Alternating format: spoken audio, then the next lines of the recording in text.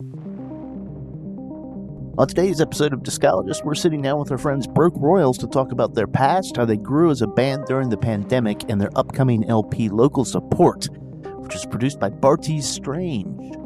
Get ready for a solid dose of behind-the-scenes rock and roll as we go in conversation with the premium rock and rollers of Washington, D.C.'s Broke Royals.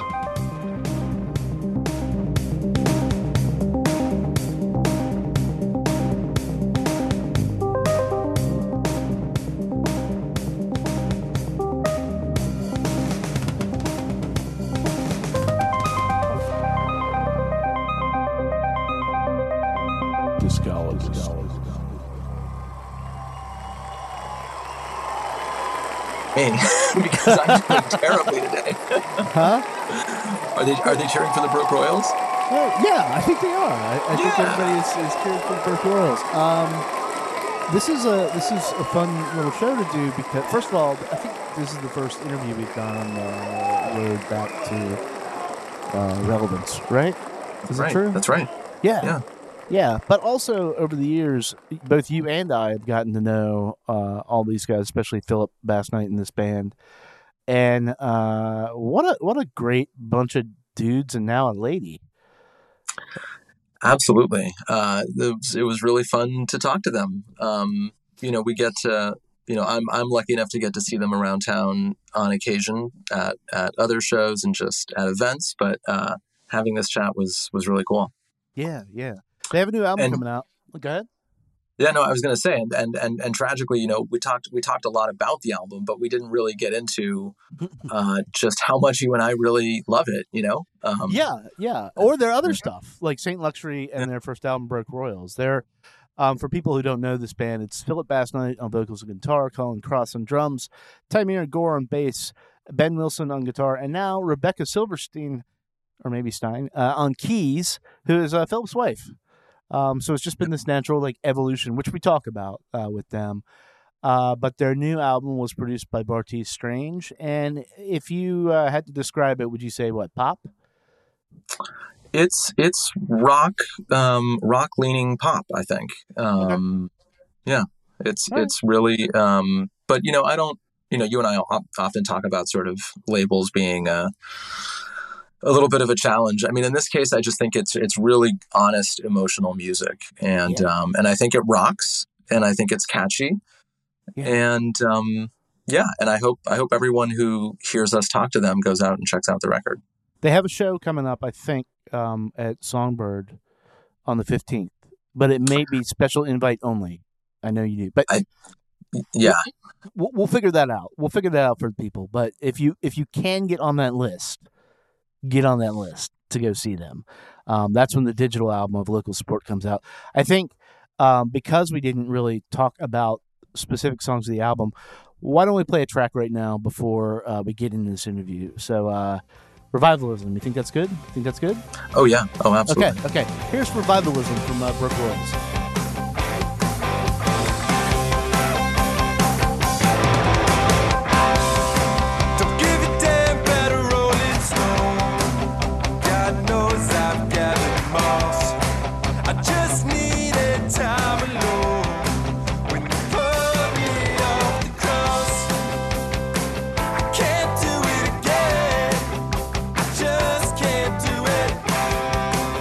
Got nothing left to spare.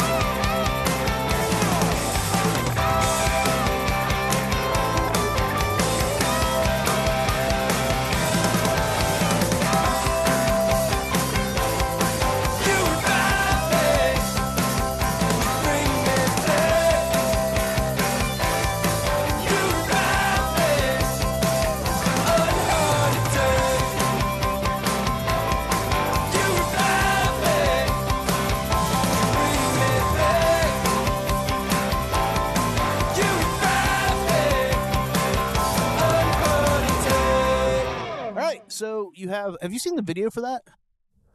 I have. It's a delight. Yeah. There's a skate park in a part of DC that's over near, like, behind 930 Club Black Cat, like that area. What is that called?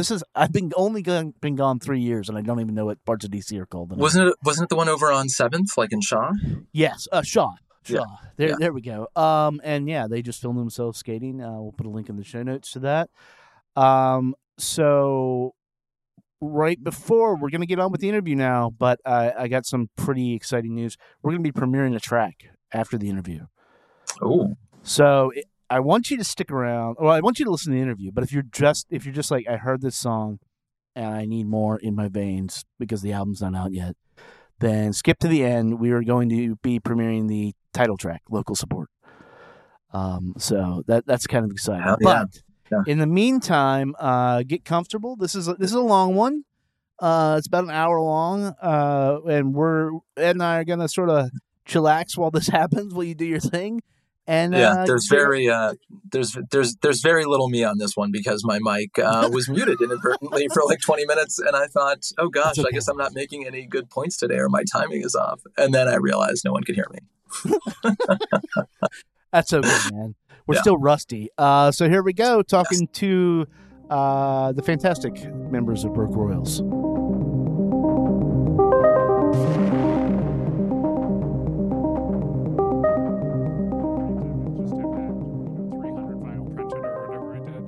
They did still get it to us. I mean, like, they got it to us. We just lost all the shows that we'd had lined up to help promote it. Little problem with the merch booth. You just lost a lot of money. Yeah. All right. I guess let's go. We're talking with the Broke Royals +1 now. That's kind of exciting, Rebecca, that you're in Broke Royals now. This is awesome. Rock and roll, baby. But our friends Philip Basnight, Colin Cross, Tamir Gore, and Ben Wilson, you guys are based in, like, outside of DC, in DC, down in Williamsburg, and you have the distinction of being the only band that has stayed at our house in Milwaukee because we just moved in. I think we literally, like, the week before had moved in, so it was like furniture and Tamir, you weren't there. You were, I forget where you were. I was in Vesuvius, Virginia, everyone's favorite place. Oh, yeah. Like Ben, his favorite place is Vesuvius, Virginia. I fucking love Vesuvius. But yeah, it was a really good time. And then you guys started working on, I think, Saint Luxury then, which came out, which is your last album in 2019. And then, as you heard us just talking, a few things happened in the world. And when I heard Saint Luxury the first time, especially when I saw the video for Bad Chemicals, I was like, you stepped up from your original release in 2017, and all of a sudden you're this, like, super professional and truly indie band. Like, a lot of people talk about indie being a sound, but you guys have gotten to this point by busting your ass, right? Oh, yeah. Very much so. So you did an interesting thing during the pandemic, and it was something that I hadn't talked with Phil about this at all, but it's like, great minds think alike or whatever. And you guys started working on songs kind of remotely and started embracing the video series. One thing I know about you guys is that you love making videos. You document a lot of stuff, and I think that's important to document. Like early in your career, especially, so people can come back and see, like, sort of where you come from. So when you're, like, selling out Five Serve Forum in Milwaukee, like, people can be like, oh no, these are normal guys, these are normal people. Yeah. But what was the impetus to start that besides just being like, you can't go outside, you can't be around each other? Yeah. So, I remember the phone call with Philip. I was sitting in a Trader Joe's parking lot, I think, gearing up to go in with masks and gloves on and, bracing myself for what was about to come. And I was talking to Philip and I said, we missed making music. It had been, at that point, I think by the time we started it, the pandemic had really taken hold and a lot of people had gone straight to live streaming. And we didn't go straight to that for a lot of reasons. But one, there's a lot of geographical distance between some of us. So it wasn't an easy path. And then even so, it would have been hard, figuring out bubbles and what's safe and all that. And so we knew that we didn't want to do a traditional live stream, but we also knew we wanted to keep creating music and we wanted to do it in a unique way. And so I just said, hey, what if we played telephone with a song? Mm-hmm. Like, what if anybody starts a song idea? And it ended up just being Phil had a bunch of song ideas. If anyone knows Philip, he's the most prolific writer I've ever met in my life. I think his current demo count for the next album is in the 70s. I think he's 6 albums ahead of us. Yeah, you're not wrong. Literally. But so he would send us an idea and we just scheduled it out. So it was I don't remember the exact days, but I think it was something like every Monday I would get a song from Philip. I'd add drums to it. I'd send it on to Benji. Benji would add whatever he wanted to it, and I wouldn't ever hear it. And then he'd send it on to Tamir, and Tamir would add whatever he wanted. And then we'd send it on. The secret piece of the puzzle that was so great for us, and we really miss and are lucky to have had it at the time, is that we had our buddy Nate, who is a sound guy, who obviously wasn't doing a lot of sound gigs at the time. He came on and mixed them all for us live. And so then no one had heard the final version, even though Tamir had added the last few parts. He didn't know what the final mix was going to sound like because Nate would sometimes take things out or he might shift things around a little bit. And sometimes he'd even add in a part and then he'd mix it and it always sounded so much better. And it just totally changed the way we wrote. I mean, the first thing we ever did with the slide guitar, actually, that's not quite true, but we'll come back to that. But the first real thing that we did a slide guitar focus on was one of those Alone Together songs. The very first song we did Alone Together. And just right away I knew, okay, we can sound different than I ever thought we could. And so then it just became whatever we want it to be. And so I think it was the second song we did was Bunny Man, which Phil should maybe talk about at some point. But it just pushed, it's like hard rock stuff. So we went all over. We just said, we have no need to contain this into what we might narrow in for an album. When you're doing all the legwork that goes into a full production, even though we were writing and recording all these parts, we didn't have any set expectations for it.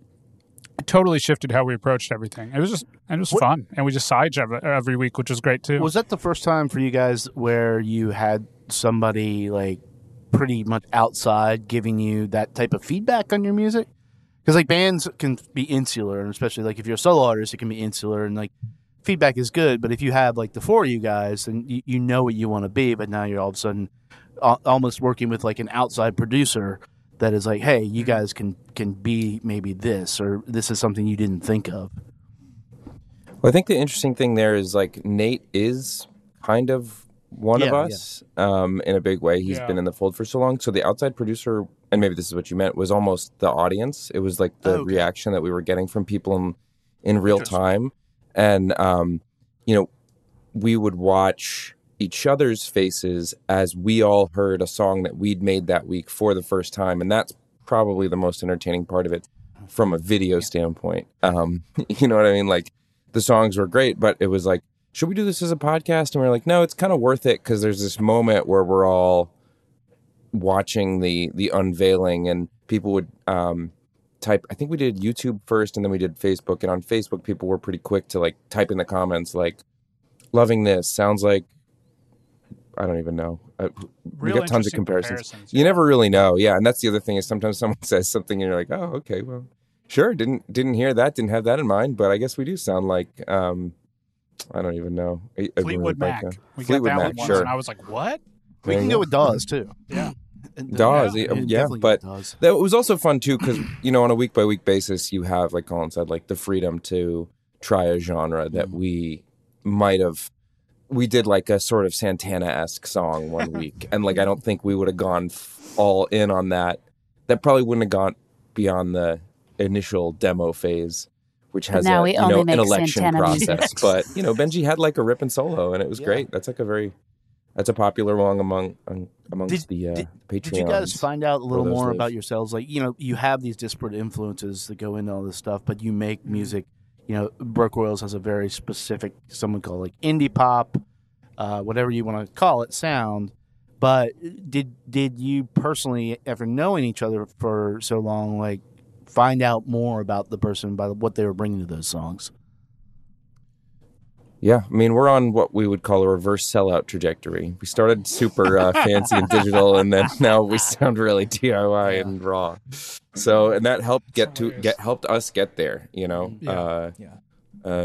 you never know. I mean, one of the songs Don't Let Me Go, I think it's called. Yeah. And Taimir, who plays in the heaviest bands of all of us, like Taimir's in a lot of projects, but he came in with a real sort of like 1975 style guitar thing at the end that was like really cool, and like totally pulled that song together. So you can also never guess who's been quietly waiting to do a certain musical thing, right. and that started with Alone Together, but then it did bleed into our other, our following writing sessions. Yeah, because absolutely. Go ahead. Oh, I was just gonna piggyback off for a second because I think that's also like really important for understanding this next record, because all of our previous records had always kind of come together.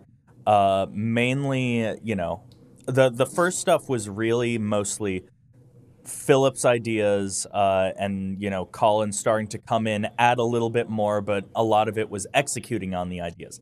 And the second record was the first time that it was outside of just the two of them. And then this record, kind of after doing Alone Together, we kind of sat down and we were like, we want to do this record the same way that we did Alone Together. Not the same like Telephone style, but more along the lines of like, we want to do this record as a band. We don't just want to have we don't want to do this record in the sense of like, kind of going off of like, sticking to a quote unquote creative vision. We want to kind of throw things at the wall and see what happens. And despite everyone coming from a really different place, I think it's ended up making one of our like most sonically cohesive records, which just kind of shows that like once you open that to everyone, it really brings in something. So I also just want to say, shout out Fizz. Shout out Fizz for doing that, because it's hard, and I remember it was definitely those early Alone Togethers. It was kind of like, it was a very much a new thing for you, and like you definitely at first, I don't think it's a out of line to say, you weren't entirely sold there. It was definitely a thing where you're like, I'm not sure how this is going to work.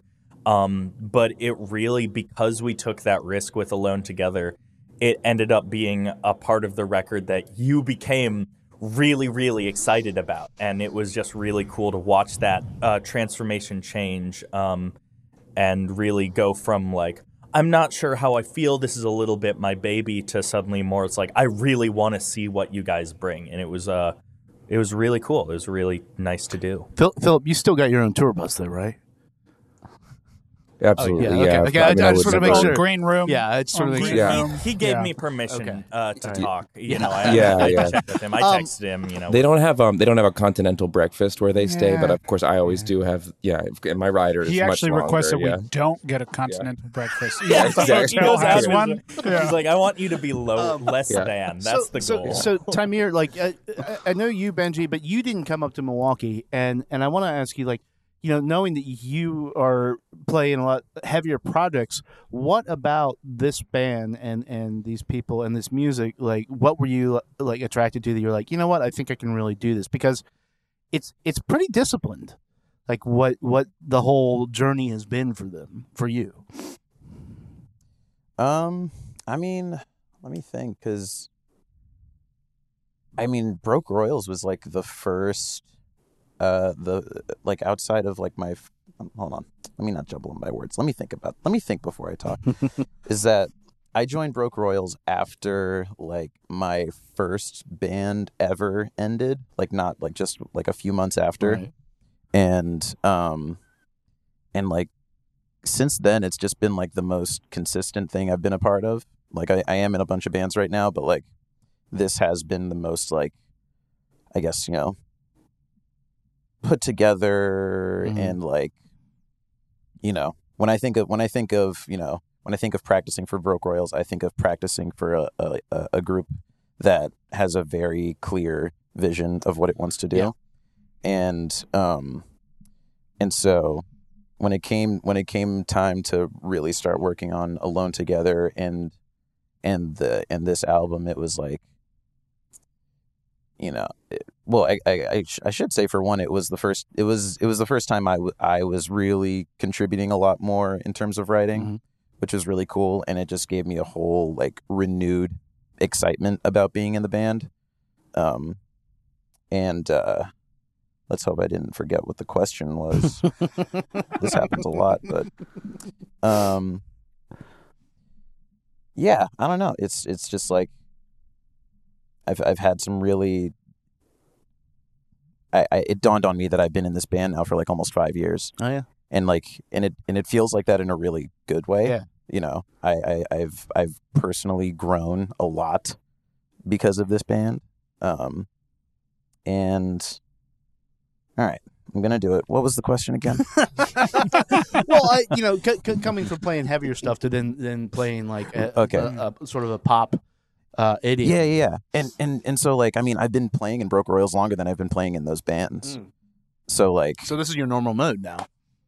This for real. Like I play bass in like one heavy band, and I'm comfortable on bass because of what I've been doing with Broke Royals, because of playing shows like all the time, you know, because of those gosh darn Busch Garden sets, you know. 4 shows a day, 4 days. 4 shows a freaking day. That tour that I missed out on, my first shows back were those like. That's right. Those 2 days. Literally, you like got back and like 2 days later we played Busch Gardens the first time. I saw pictures and I was sweating for you. Like I was just like not okay.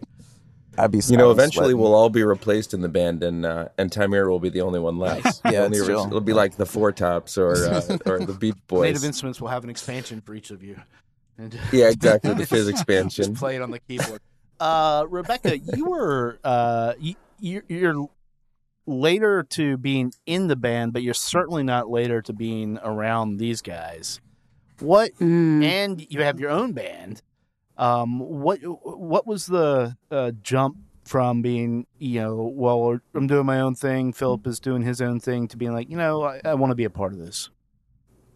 Yeah, for sure. I think actually Colin gets credit for that.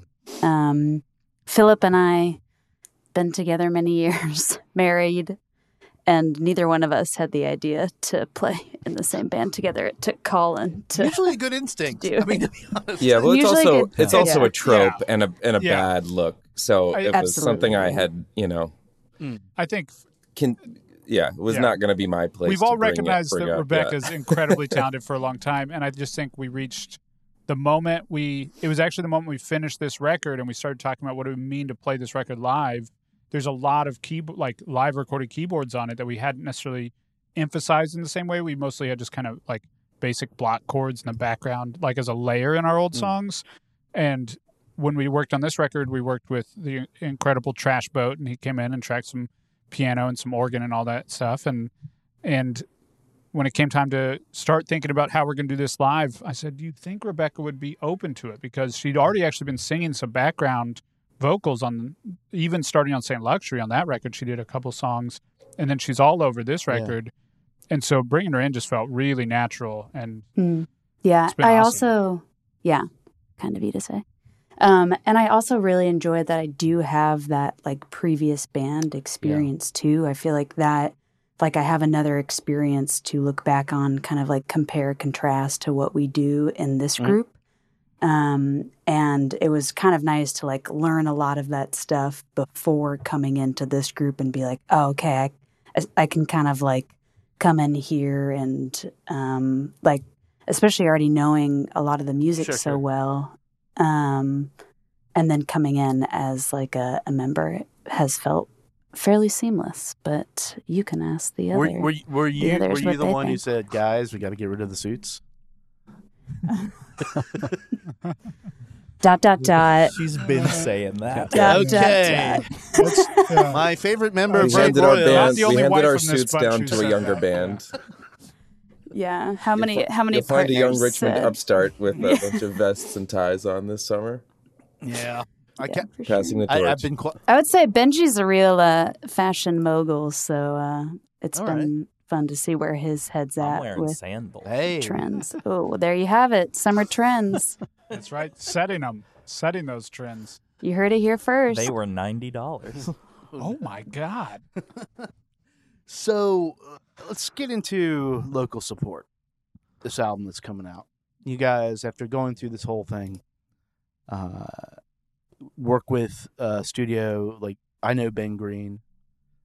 It's a fantastic studio in Washington D.C. Ivacota, I think that's how you say it. Yep.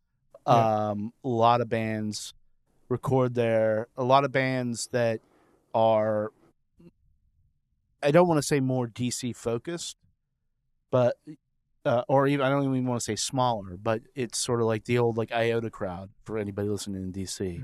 Like we'll go there, and Ben was certainly a part of that. You also decided that you did want an outside producer, Bartees Strange, on this.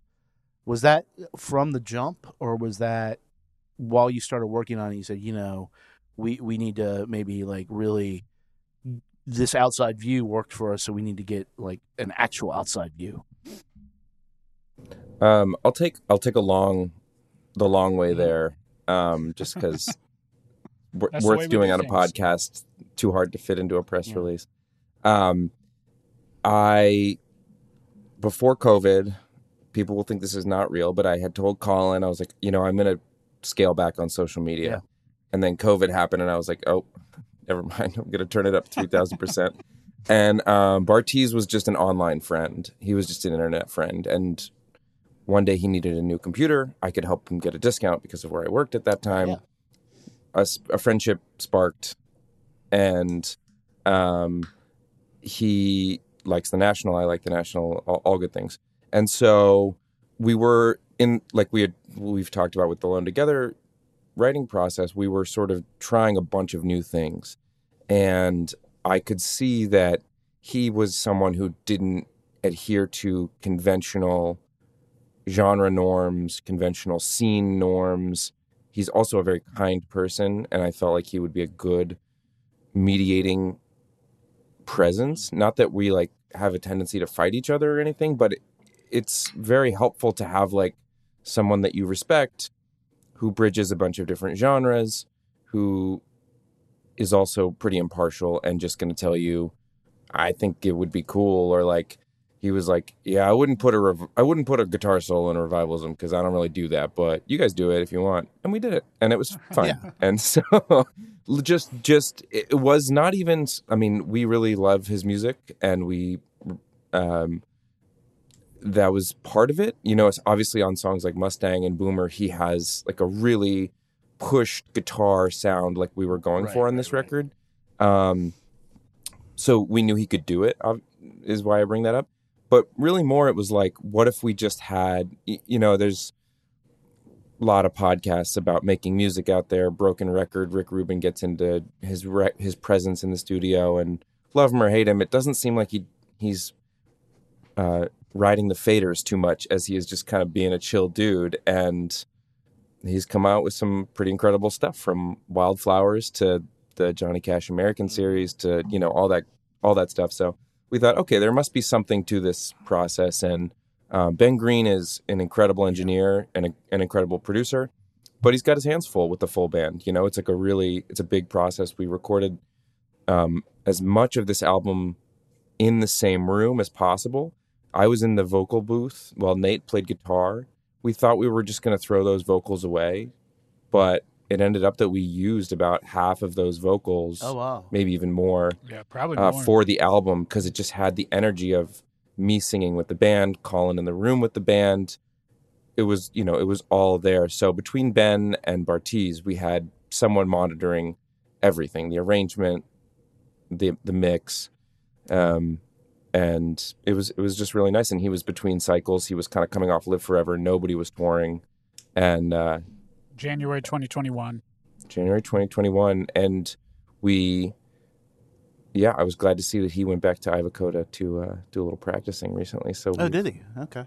We formed a bond, yeah. But, he had these great little moments that there's dozens that we could point to, but little things like the original arrangement of Revivalism doesn't have a hard stop after the first chorus. Okay. And he was like, this has to hard stop, and that line right after is so great, you got to showcase it.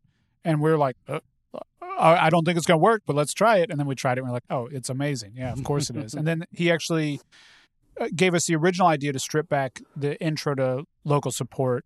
And like we ended up working up the arrangement, but he was the kind of like the impetus for us to not just go with a more straight up approach, which was our original inclination, is like, hey, let's just go into a normal song like we normally would, and him pushing us out of our comfort zone. And just a few little areas throughout the album, I think, it's still the album that we wrote, but it just, kind of as you said, it's just that outside opinion, it's that last little bit of,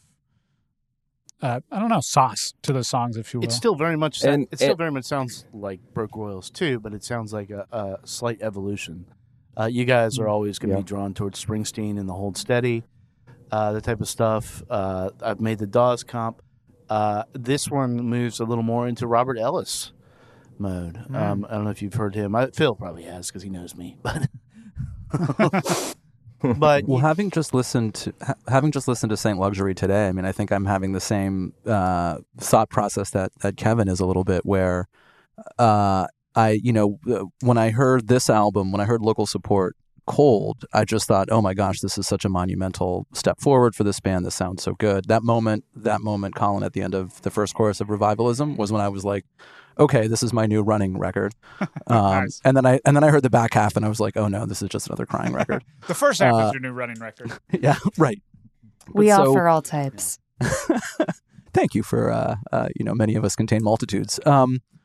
But I'm like on the fence about whether this album is like just a continuation of what was already in Saint Luxury, and these ideas are just sort of like more distilled and more refined, or if it really is a whole different vibe. And you guys may not know that either, but I'd be curious to hear your thoughts. My thought right out the gate is, Colin and I showed up to a studio in upstate New York for our first record, and I had sketches of the song titles. I think one of them was called All the Cheese Fries. So we were pretty far away from finished lyrics at that point.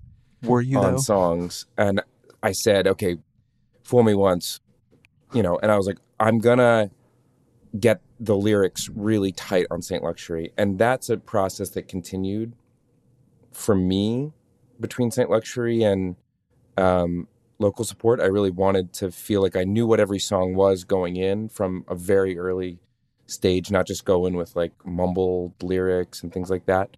It's really important to me conceptually.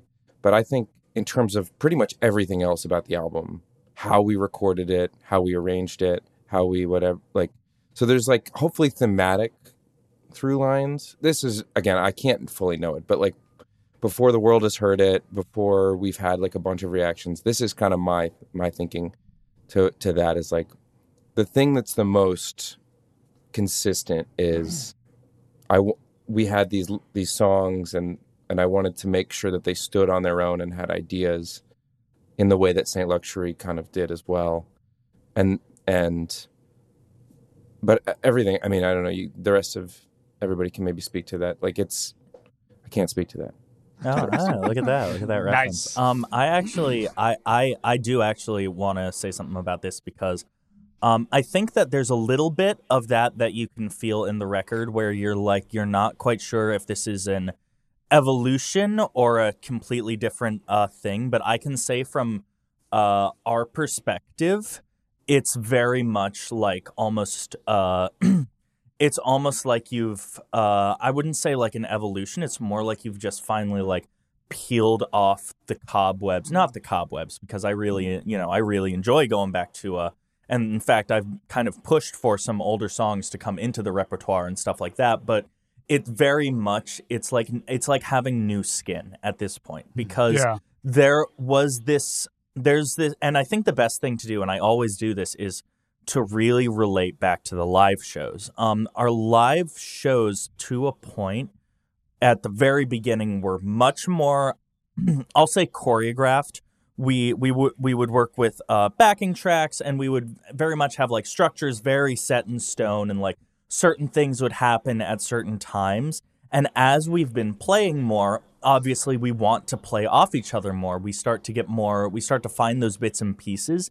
And so to me, this record feels like us playing live. I find myself instinctively doing the things live that I was doing on the record, where instead of playing the same thing that I was playing on the record and then deciding, let me throw in a little bit of flavor, do something different, I'm like, no, this is my flavor. And so it's while there can be that sort of similar sonic identity, because I think that will just be carried with us because we are who we are, you're not going to lose certain characteristics of that sonic identity. There's a real energy and a real a real feeling of what our live shows are like that has been captured better on that record than I think has ever been captured including us sometimes when we've had live recordings. I still think that this does that a little better because it's all the fire of our live recordings, but with the sheen of it feels confident in some ways that I think that, there's a level of confidence in Saint Luxury, but this feels like a very authoritative confidence, in my opinion. Someone could Big Broke obviously energy. probably hear it and be like, whatever. But yeah, Big Broke energy. So, I think an important piece of context here about it is that we approach it completely different from the start. So a lot of times we're writing a fair amount of stuff in the studio, no matter what. We have the song idea, we have the song structure. Usually, with the first album, we had less lyrics, but most of them, and we at least had the full melodies. The last, with Saint Luxury, we had all the song lyrics, but we were still maybe figuring out some guitar parts or some tones or things like that. When we wanted to do this record, we said from the start, we want to get that live feel. And so we went into the studio and we tracked it live as a band. It's not like we went in and I did all the drum parts and then we layered all the bass and all the guitars the way that we've done the last two albums, the way that most bands do most albums. I would say most music is recorded that way. And for good reason. It's a great approach. But we've always had a higher energy live performance. I know that you've mentioned that, Kevin. Yeah. Like even in a small club in Milwaukee, we're going to really lean into it. We're going to go a little bit crazy. And we've never been able to capture that live. And I think that Big Broke energy that Ben, definitely coined himself. Those are my words, yes. That's right, yeah. I don't know how I feel about that, so I'm going to pawn it off on you. But it's because we did it live, and Phil's vocal takes, they're really raw. Like if you solo them, you hear the drums in the background. Like you get that energy, and it's just so cool, and it's so exciting for us. And then factor in that the boys wrote on this record in a very different way, and then factor in that we had Ben Green making sure that we're getting all the right tones. And Bartiz was the producer, but Ben Green is also in there saying, "Hey, Colin, if you just push on that kick drum instead of doing it on the downbeat, it's going to line up with the bass better." Like little stuff like that. That's really hard to notice when you're the one doing it. Like I think all those little elements just put it over the top. Yeah. The one thing I'll add to that too that is just interesting flavor. We're a year out from recording it, and in that period of COVID, it was so hard to be together. It was still pre-vaccine. And there was like just this weird energy of like, we need to be together. We need to be in a room. We need to do this together. It was sort of an idea we'd had years ago. Like we're going to record live in a room together. And, I don't even want to draw any conclusions from it. It's just an interesting, special thing that it was like really important to us to all be in the same room, breathing the same air, doing the same things, like for a week, just being a rock band in a time when that was nearly impossible. Which I was talking with you right before you went in there, and that was, you're like, holy shit, like we're all going to be in the same room. I don't even know what's going on. Like, how's this going to happen? Would you believe I had a COVID scare that very same week? I would. That's right. That. Oh my God. Would you believe I was not having a good time leading up to that? Would you believe that that sometimes being all in the same room, breathing the same air, it can still have negative consequences? A technical note on the new album is, you talked about Ben's work with the drums. The drum sound on this is so huge. And for me, I have a gold standard of the step up from Fables of the Reconstruction to Life's Rich Pageant by REM, where they just got somebody in there who was doing the drums, and that's a step up from Saint Luxury to Local Support. It is the drum sound you want to have. And the second I heard it, I was like, you know what? It doesn't matter where this song goes. I'm gonna be about this, because it's like, okay, they're here to rock, and this is good. Yeah. Well, yeah, and he's just a whiz with it. I mean, I wish my biggest regret from that whole experience is that we had a ring of snare drums that we just laid out behind me, and song to song, we would play around with each different snare. We'd tune it to the key of the song. Oh, wow. We'd do all these crazy things, and I don't have a single picture of that ring of snares, but it's like my favorite thing because it's like all these beautiful bell brasses and like if you're a drummer, like super nice snares. And it was just amazing. We tested out different kick drums. We would change out different drums for different songs. We had, I think, 4 full drum kits in the room that we could pull into as we needed. It was awesome. And it's his space. It's his gear that he brings to it. And then I think just taking it off of, someone else's shoulders who's also trying to perform gives you that extra like layer to just really make sure you're getting it right. Yeah, absolutely knocked it out of the park with that. Philip, the Saint Luxury was a concept album in many ways. You had this whole thing. If you guys had made like a short film for the whole thing, maybe you can go back and do that. Did you take that same approach to writing Local Support, or did you like approach each thing as just vignettes? No, it was really hard. For me, that was, like Ben was saying, like watching me kind of relinquish control over the songwriting was one thing, but like relinquishing control over the narrative was probably actually the hardest thing for me to do, because I had such an idea of, we've got this character, I can put them in. I think Saint Luxury appears in like 4 songs. Throughout the album, I could fit Saint Luxury into things and it would tie back. And so like if, I don't know, it's Catcher in the Rye, then this one's Franny and Zoe. It's just like a total mishmash, because I had this process, and that, not to get ahead of ourselves, but that's led to the stuff we're not writing now. I've actually gone back to what I was doing on the first album, because I've seen a new way to combine. It was really important to me to know what I wanted to say with each song. And like I did on Saint Luxury and in Local Support, it was quite literally, I played the band. I think I wrote 50. We listened to 30 songs as a band, and they whittled it down to 12. And then from 12, we whittled it down to 10. Like logistically, these are the 10 that are working best live. And yeah, it's not, it's all scenes from a time. I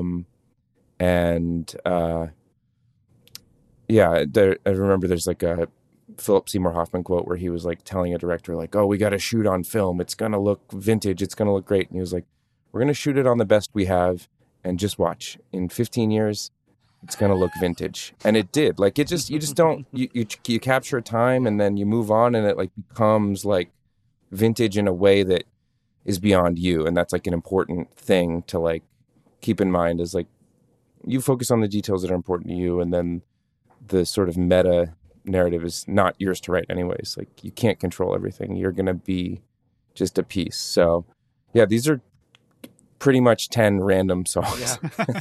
So although the last 3 songs on here, Can't Speak to That, Jesus Chain, and Local Support, all feel like the third act of something bigger. They're just sonically kind of connected. What does that song and just the name in general mean to you guys? Local Support? Yeah. So it's one of those weird cosmic things. Local Support is definitely the meatiest song. Mm-hmm. And I had this like chord progression that I really loved. And Kevin and Eduardo, as you guys know, I'm just, I love Prince. And so like Purple Rain is always out there. And Benji and I both love Oasis. And so Champagne Supernova is always out there. These big songs that build. And I really wasn't writing it to be like the closer on an album. I was just trying to write a song that like, if I had to put it, would be like Marvin's Room by Drake, which is basically a drunk dial meets Purple Rain. Right. It's like a guy, but that's like a hilarious comparison. I know what you're thinking, but like Yeah. Just the fact that you just compared local support to Marvin's Room is Please like, put that on the vinyl. Yeah. Marvin's for Room. Fans of Marvin's Room. For fans of Marvin's Check Room. out the final track dash 7-minute guitar solo. Exactly. And that's so Rebecca and I got married in October, and Congratulations. Thank you. And a big worry for me my whole life was like, or my whole like last 10 years is like, am I going to drive people away by driving this band into the ground? And like, am I going to end up alone because I chased a dream that didn't pay out? And so that's like a lived nightmare. That whole, that guy's going to be fine. So it's all good. But like, that's like the worst case scenario version. I'm very lucky that I've had a partner for almost as long as we've been a band that's been very super supportive and wedged her way into the band slowly but surely. Well, I think, but yeah, and then sorry, I'm being long-winded. And then I had this vision sort of like on a loop. I think we were opening for Eli Lev one time, and it was like a bad show. Not because Eli and his band played superbly. It was great. That was terrific. But I think we might have been the first of 3 openers at the old Songbird location. And there were not a lot of people there. And I think we'd been having some sound issues, and there was some feedback. And so I didn't know that I didn't know that Birdland was going to start a label. I didn't know that we were going to work with them. I didn't know any of that. But sort of when I think about like, oh God, if she, that would have probably been a good moment for Rebecca to be like, yeah, I'm leaving. This is bad. This is not good. But she was just there, like dancing in the crowd with like 2 other people, just like not. It wasn't an ideal situation, but like we were playing local support, and which means you're like the local. Yeah. Hired guns. The lowest paid. The It lowest wasn't paid. an Eli Lev bill. Eli Lev was on a bill for us when we were opening up for You're a band right. that was touring from New York. Yes, and I shouldn't say that. Yeah, we were local different support band. with Eli Lev, but we just had a lot of conversation with him. It was a great day. That part of it was great communication, great conversation. Yeah, I mean, being local support is awesome, especially like if you're just like. If you're just playing in a band with some friends and you get to play on stage with touring bands, that's great. I mean, for us, we've always wanted to do as much as we can. So that to aspire to be local support is awesome. It's never we've never put a limit on what we've aspired to. I'll say it that way. And so there was just this scene of like,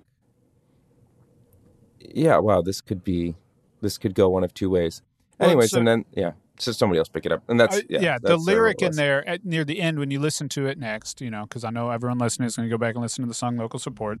The lyric at the end is, it's kind of drawing attention to the duality of that phrase, like that we are playing local support and that you're here supporting us, like your support. We do this, we're able to do this because of the local support we get. And so that is really, I think, what this record is all about. And that imagery I think is really great, of more or less Rebecca and a couple of friends dancing and having a great time at a show that she probably loved, but as a band you're kind of like, this is a bit of a bummer for us. I don't even remember it. Well, that could be good or bad, Rebecca. Yeah. That's right. I was just at some show. We've had so many wonderful shows. Yeah. So I think that it's all about doing both, supporting your community, supporting those coming through your community, and the support from your community. And that's ultimately what that is, whether that's literally your community or when we're in Chicago or Milwaukee, whoever's coming out to those shows as well. It doesn't have to be literally just DC or our local support in that way. Yeah, and to that end, you have the new album coming out on Birdland Records. Joe and Alicia started Songbird. They were one of the few venues that really digs into supporting local acts. They'll put you on a bill more often than not. And since they moved, they've split the 2 places up. It used to be great to go to a show and get drunk and then go buy records. That was just, and then you were like, oh shit, I spent a lot of money last night, but I have like Prince's like first album now. So, but you know, they're taking the next step. As an outsider who lived in DC for 10 years, I think what's wild about it to me is when people think of the DC scene, that they're not thinking pop music, even though over the past few years, a whole lot of pop music has started to bubble up. And it turns out that because of the transient nature of DC, that's what more people want to see. So you guys have become like sort of the unlikely scene heroes, but I think just by doing what you do and being friendly with everybody around and literally like supporting people. Like I know, Phil, you like supporting like Ab's music. Like you were showing up at every single event that Ab put on. That type of stuff. Whether he wanted me to or not. Wanted you to or not. But that type of stuff is like super important, and that is, I think, what makes a scene. And again, from the outside, because I'm not there anymore, but what I'm seeing is bands sort of come around to you guys, be like, this is different from us. There's no like punk inflection really in there, but we really like these guys, and it would be fun to play with them. And that, I mean, you guys should be really proud of that. That's worked out. Partially because of the way you do things. You also, though, did things a little differently, where the focus for a lot of people is on these tours, whether regional or national tours. You haven't really done that, but like you got for the song "Higher," you got an endorsement. You know, you've dug into the business side of it more than I've seen a lot of people do. Given how everything has sort of collapsed over the past few years, what does that look like now? Because, like, if I don't know this band, if I don't know you, and I'm just hearing this, I can see you guys like headlining at Turner Hall here, or easily Summerfest. Like this is what people want, but it's not necessarily your mode. Never has been. Like, are you rethinking? Like, maybe we start looking into being that typical band where our success is determined on like how hard we tour. I don't. I mean, to that specifically, no. I mean, the song Revivalism was about that, though. I mean, starting over, we had, you know, we're regional, but like, luckily as a Virginia, DC band, regional means Maryland, Virginia, DC, and I don't just mean like the close, you know, parts that can commute into DC. Sometimes regional means like New Jersey and New Jersey, and, New York. You know, it's. I think one of the, sorry to cut you off, Philip, but I think that it's one of the interesting things about being located in Virginia is like a lot of people, you know, kind of write it off as this sort of like, you know, as a bit of a hole in the wall state, you know, but like there's a lot, you are no more than like 4.5 hours in a car ride away from something insane at the most, and it's usually 2 hours a maximum. Like there's so much room there, and there's a lot. So there's that sort of like connectedness to the, you know, to that area that we have.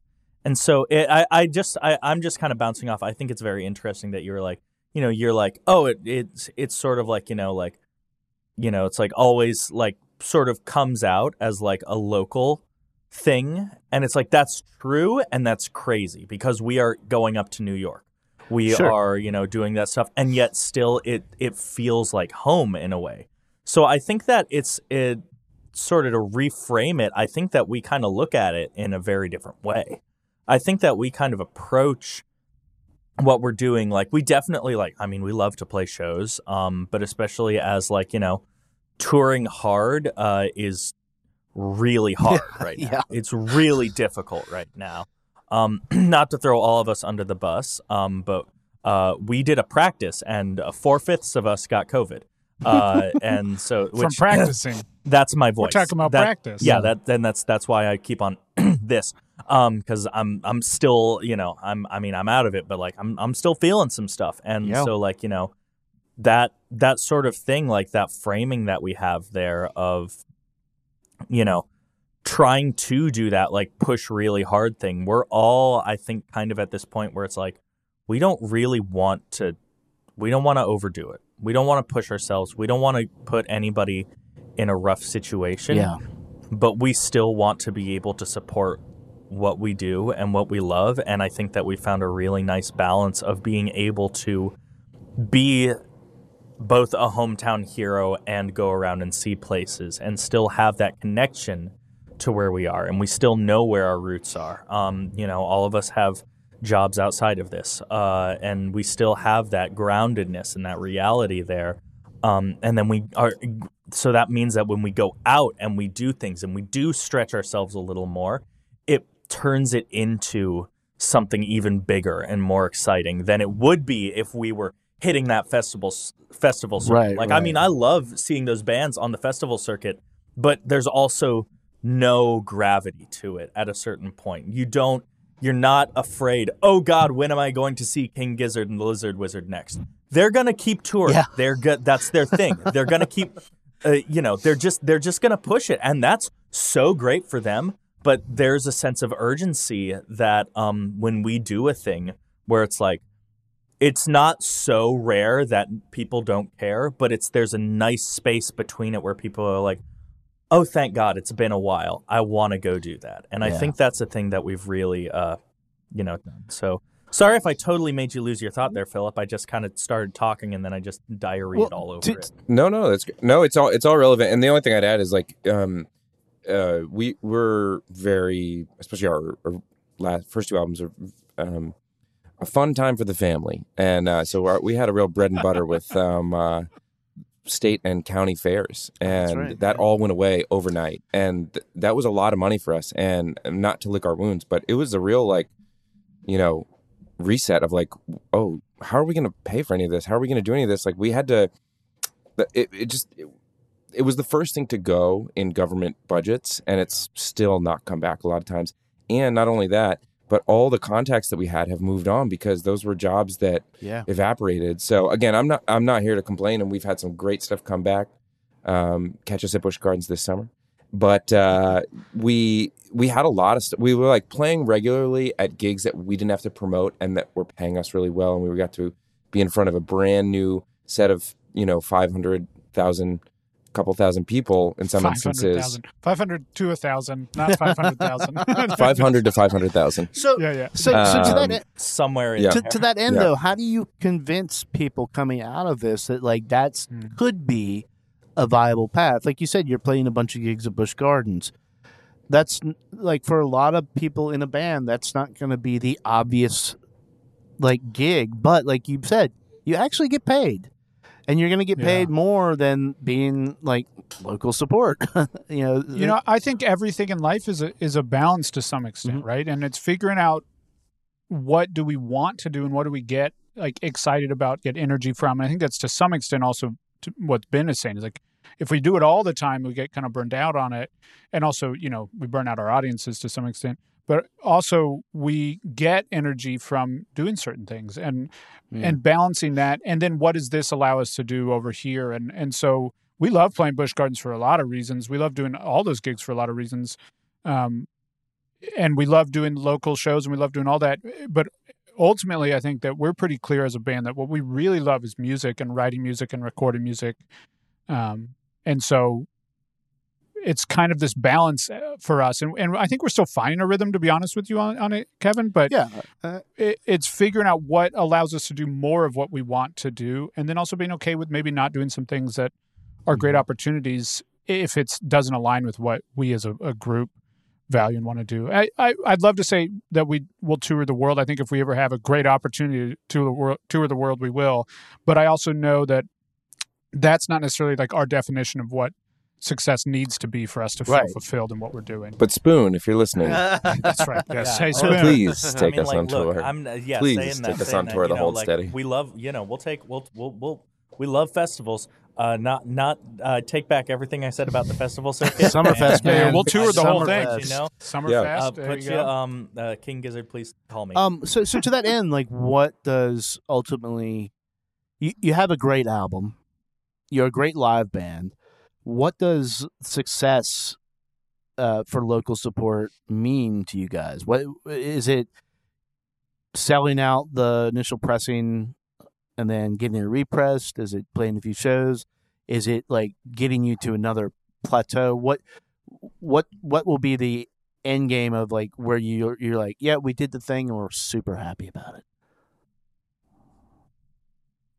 I mean, we're very ambitious. We want to do as much as we can, but being friends with Bartees Strange is a humbling experience on a daily basis, because you watch someone that you are friends with have all their dreams come true, and I genuinely mean it. It's like, I'm so happy for him, and we want the world for him, but it's like when those things don't happen for us, it's also like you just kind of remind yourself, no, we made a great album, and we did that. We accomplished the benchmarks that we wanted to. We're playing, we are playing shows, and more shows are coming in, and we're turning down shows at this point. I mean, we're not like turning down a lot of shows, but like it's fun to be, once you're back out in the world, there's a level of spontaneity that you just can't know. We did all the things that we wanted to do. We're not trying to be, delusional is not the right word, but like, you just want to be grateful instead of constantly focusing on the things you want. Focus on the things that you did and the things you can be grateful for. Yeah. And I'm not like great at this. This is like what all of our songs are about.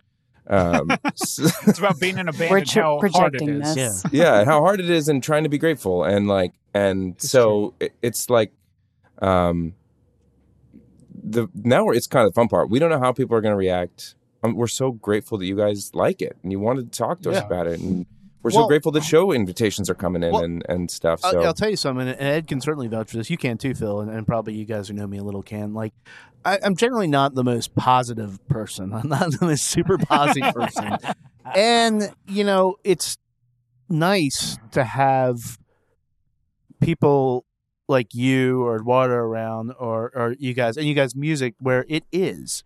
And you can just put it on, and instead of like thinking about essentially like what I would critique, what I don't like about this, just being like, oh, this feels good. This feels really good. And I think records like that are a lot of what people need now. Not a show off of your talent, like you did something so clever or anything. Just an honest discussion with your audience. Say, what do you like? You like feeling good? Well, here's something that we hope will make you feel good. Yeah. And honestly, Kevin, I think that's like exactly what we hope for this record. I can't speak for everybody, but I think as the longer we've been doing this, the more we're in it, the more records we put out, the more songs we write, the more we realize like this isn't success for us is just continuing to get to do it, and get to share our music. And I'm really excited for this record to be out, because I think, to what everybody said on this call, like it's a showcase. I feel like for the first time we really get to showcase what this band is capable of. We really get to show what Ben can do, what Tamir can do. Like those elements are really brought out in a way that we've never been able to do that before. And it shows a much rawer version of us that feels, I don't think there was anything disingenuous about the earlier versions, but I think this is just more raw and more real. And I think that getting that to be people's first experience for us, or like when they hear us, is really exciting for me. And then we just, full disclosure, Philip's 6 or 7 albums ahead of us already now in his songwriting. And so we're already demoing our next REM influence record. Kevin, be excited. Oh, that is exciting. It's really cool. And so not that we put the cart before the horse, or we don't value this record, but we just are ready. We know that this record doesn't define our success. In a lot of ways, I feel like this is going to be a starting point of a very different trajectory for us. But what that actually means, like metric-wise, is really hard to quantify. I also want to say that I think that we've already had a successful record because we have a record that all of us love. And I think that that's really how I'm measuring success for this record. I could give a toss about, if Pitchfork decides to review it and gives it a 2, hey, cool. So they gave that to the Mars Volta. So like, I'll take it, like, it's like, that's the thing where it's like, I don't care. I'm damn proud of what we made. It's a record that my biggest complaint about the record is that it hasn't come out at the time of recording, and I can't go and tell people to stream my record. And so to me, that's what success looks like. Success doesn't. I don't give a toss. I don't give a fu. Like it just doesn't matter because I'm happy and I'm proud and I'm ready to just get right back into it. And so it's all ready for all. I mean, the band won't be happy if it gets 6 streams, but if it gets 6 streams, like cool. I love it. Less I think it's less great. streams than are on the record. Yeah. Some people just one person listens and stops halfway. No, but like straight up, like it's like that's what matters to me, you know? Yeah. And so that's more valuable than whatever happens afterwards. Well, it has been it's been wonderful to talk with you guys. It's been really fun to get to know you guys over the past few years and see how this keeps on developing. I can't wait to see, Rebecca, when you're in on the next album, like what that's going to bring. And just Ed and I have said this a lot about a record is just that. It's just a record of a snapshot in time of who you are. And if you put on any of your records, you can see up to there. And then local support, though, is really like a plateau, but leading to something else. You can see you guys. It's really, definitely. You can feel that you guys really are happy with what you did and comfortable with all these things that you were like working for, and you're like, oh yeah, we nailed it. Well, that's the authoritative quality that Benji spoke to earlier, I think, and that comes through in the songwriting. These are really kind songs, even the big feeling songs that hold a lot of darkness and fear or whatever are still generous and kind songs, and that's really difficult to do. And where that all kind of points to for me is just how forward looking the album feels as a result of that, because Kevin, Phillip, and I have talked a lot about music that we turned to during the pandemic that was soothing, and it was music about telling you that things are okay, that it's okay to be where you are, it's okay to sort of be going through, right? Albums that hold space for you. And this is the first record in a while that I've heard and I'm like, I feel pulled to move forward somehow. Like this album makes me want to get out there and see what's been out there for all this time, right? So yeah. That makes me really happy. Good. That's Yeah. really cool. That means a lot. What- really. One final question before we go. This is for Phillip. Did you put the vocoder on there to hurt me? I mean, was it an intentional choice in the studio? You're like, I want to, Kevin, just. We're gonna take this song and we're this rock opera, and we're gonna put vocoder on it. No, I wonder what Kevin would think about the version without the vocoder. Yeah. I feel like we all listen to it so much both ways. There's a It grows on you. there's a little It's my thing favorite though. part of the record. There's a little thing on local support where it goes from being really processed to by the end of the song there's actually no vocoder on the vocals. Yeah. So it's going somewhere. And that was very intentional and very, sort of dropping the veneer. It's cool too because you don't notice it. It's a subtle shift where the vocoder and the tune, it's like a hard tuned vocal, and that starts a song. Then about halfway into like that first half, that song really is kind of 3 parts, and that first third, you start to notice that other harmonies come in and are replacing the vocoder, and the hard tuning on the vocal falls off, and other elements come in, and then by the end of that first part, the first of the 3 parts, it's just a full band again, and then it hard stops, and then it's a hard rock song. Now they're going to notice. Solos. And I love that trick in composition or anything where it's like you can be doing the same thing, we just slowly shift it to some other instrument or a bunch of other instruments. It's like it works like every single time. So I was just Kevin, say, what though, I'm like you have the screen name Bon Iver right now, and you're sitting on this for that. I don't know what you're talking about, man. I don't know what you're doing. I also got to shout out Eduardo, is more like Loco support. Am I right? yeah. Tymir has changed his like 6 times. Oh wow. What were you gonna say, Rebecca? Sorry. Oh, I was going to say, Kevin, it sounds like you want us to put vocoder on everything we do from You know here what? on I want out, is everybody what to we're put getting vocoder from on that. everything. The more vocoder, the Yeah, more that's our autotune, the message. happier I am. In fact, I'm doing a remix, breaking news here, Wonderful. of the Wilco album, Cruel Country. It's all vocoder. So they contracted me out, and it's coming out sometime before the album actually comes out. I don't know. That's one of the. notes. They're gonna throw that in that like reissue where they had like 40 vinyl in it. They're just gonna throw that in next. The 700 bonus track copy. Yeah, exactly. See, that's what. Instead of making another album, just sit on local support for like, I don't know, 2 years, and then put out the deluxe version with these 6 albums ahead, and just say they're outtakes. Oh, that's good. That's hilarious. Just cannibalize yourself by putting all the new. Yeah. No, I love it. This is the way of the future. Thanks so much for hanging out, guys. And local support is out on July 15th, I believe. Yes, digitally. Yes, and then in October for the vinyl. But you can and should pre-order the vinyl because there's how many copies? 300. 300 copies. Yeah. It's gorgeous blue vinyl. It's a beautiful blue vinyl. Yeah, limited supply. Yes. All right. Thanks, guys. And we'll take a quick. Thanks for having us. Take a quick break, and then Ed and I will be back to finish up the show.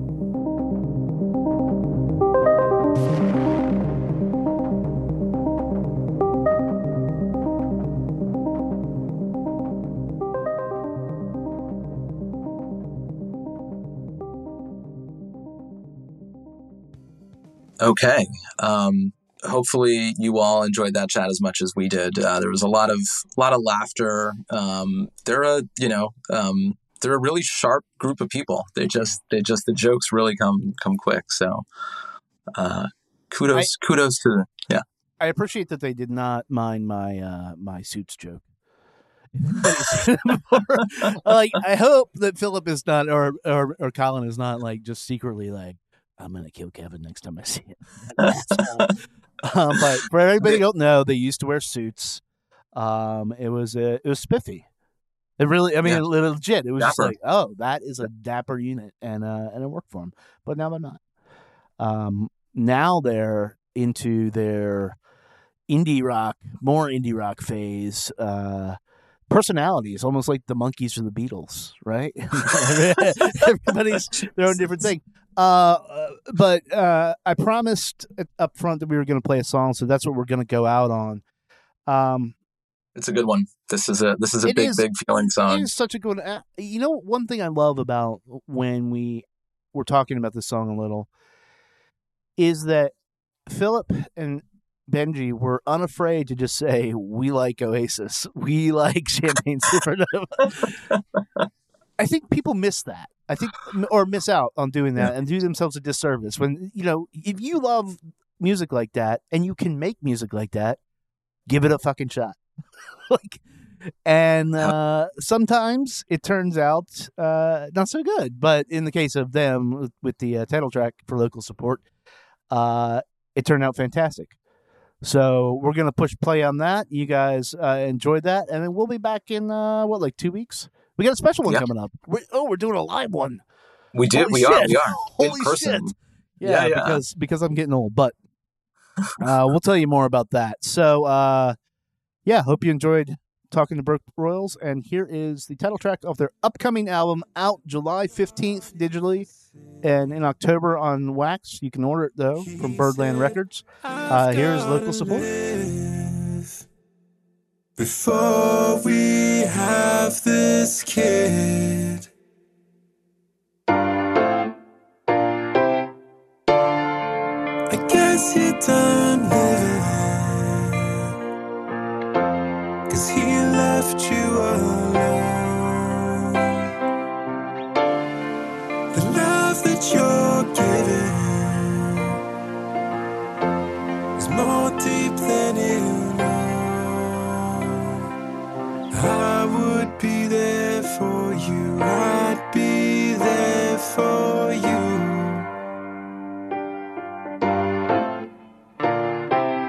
I would be there for you. I'd be there for you.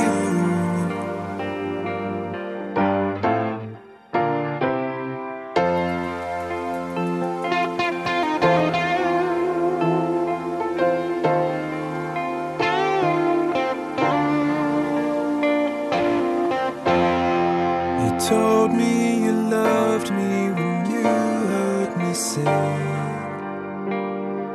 but singing don't pay for a ring. family, you put off your dream. But you got a second chance now, don't hold it against me. The life we were living, I'm living alone. We swore we'd stay broke and stay hungry, but you had to go.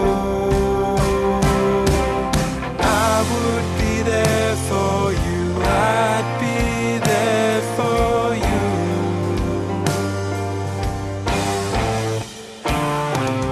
I would be there for you, I'd be there for you.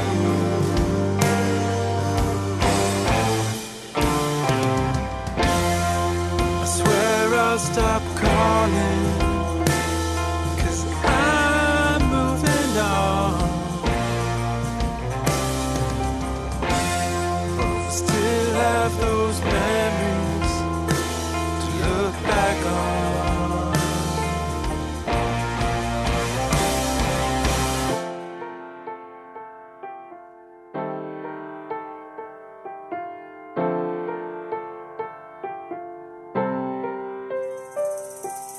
I'm in the band playing local support.